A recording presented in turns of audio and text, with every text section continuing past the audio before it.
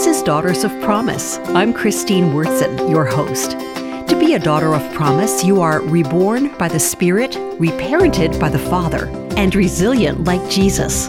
This program will make you a stronger, more informed, and more emotionally secure daughter of promise. So stay tuned for today's important message. Jesus can be one who causes me to stumble. He warned me that this would be the case. When my preconceived notions of him are shattered and he fails to appear as I feel he ought, my ability to believe is challenged to the core.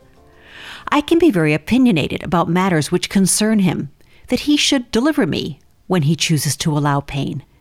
He can also offend me because his teachings run contrary to my nature and my default ways of thinking.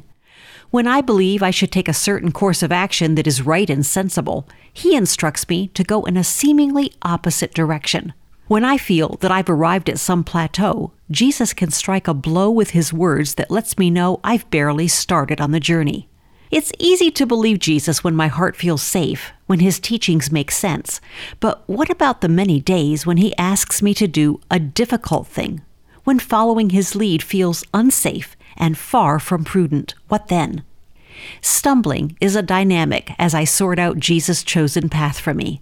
While I don't yet know all it entails, I'm asking for the grace to hear and then obey. Whether I am initially offended by what he suggests is also irrelevant. When the wrestling is behind me, I am determined to follow his voice, even into the face of a storm. For Daughters of Promise, I'm Christine Wurtzen.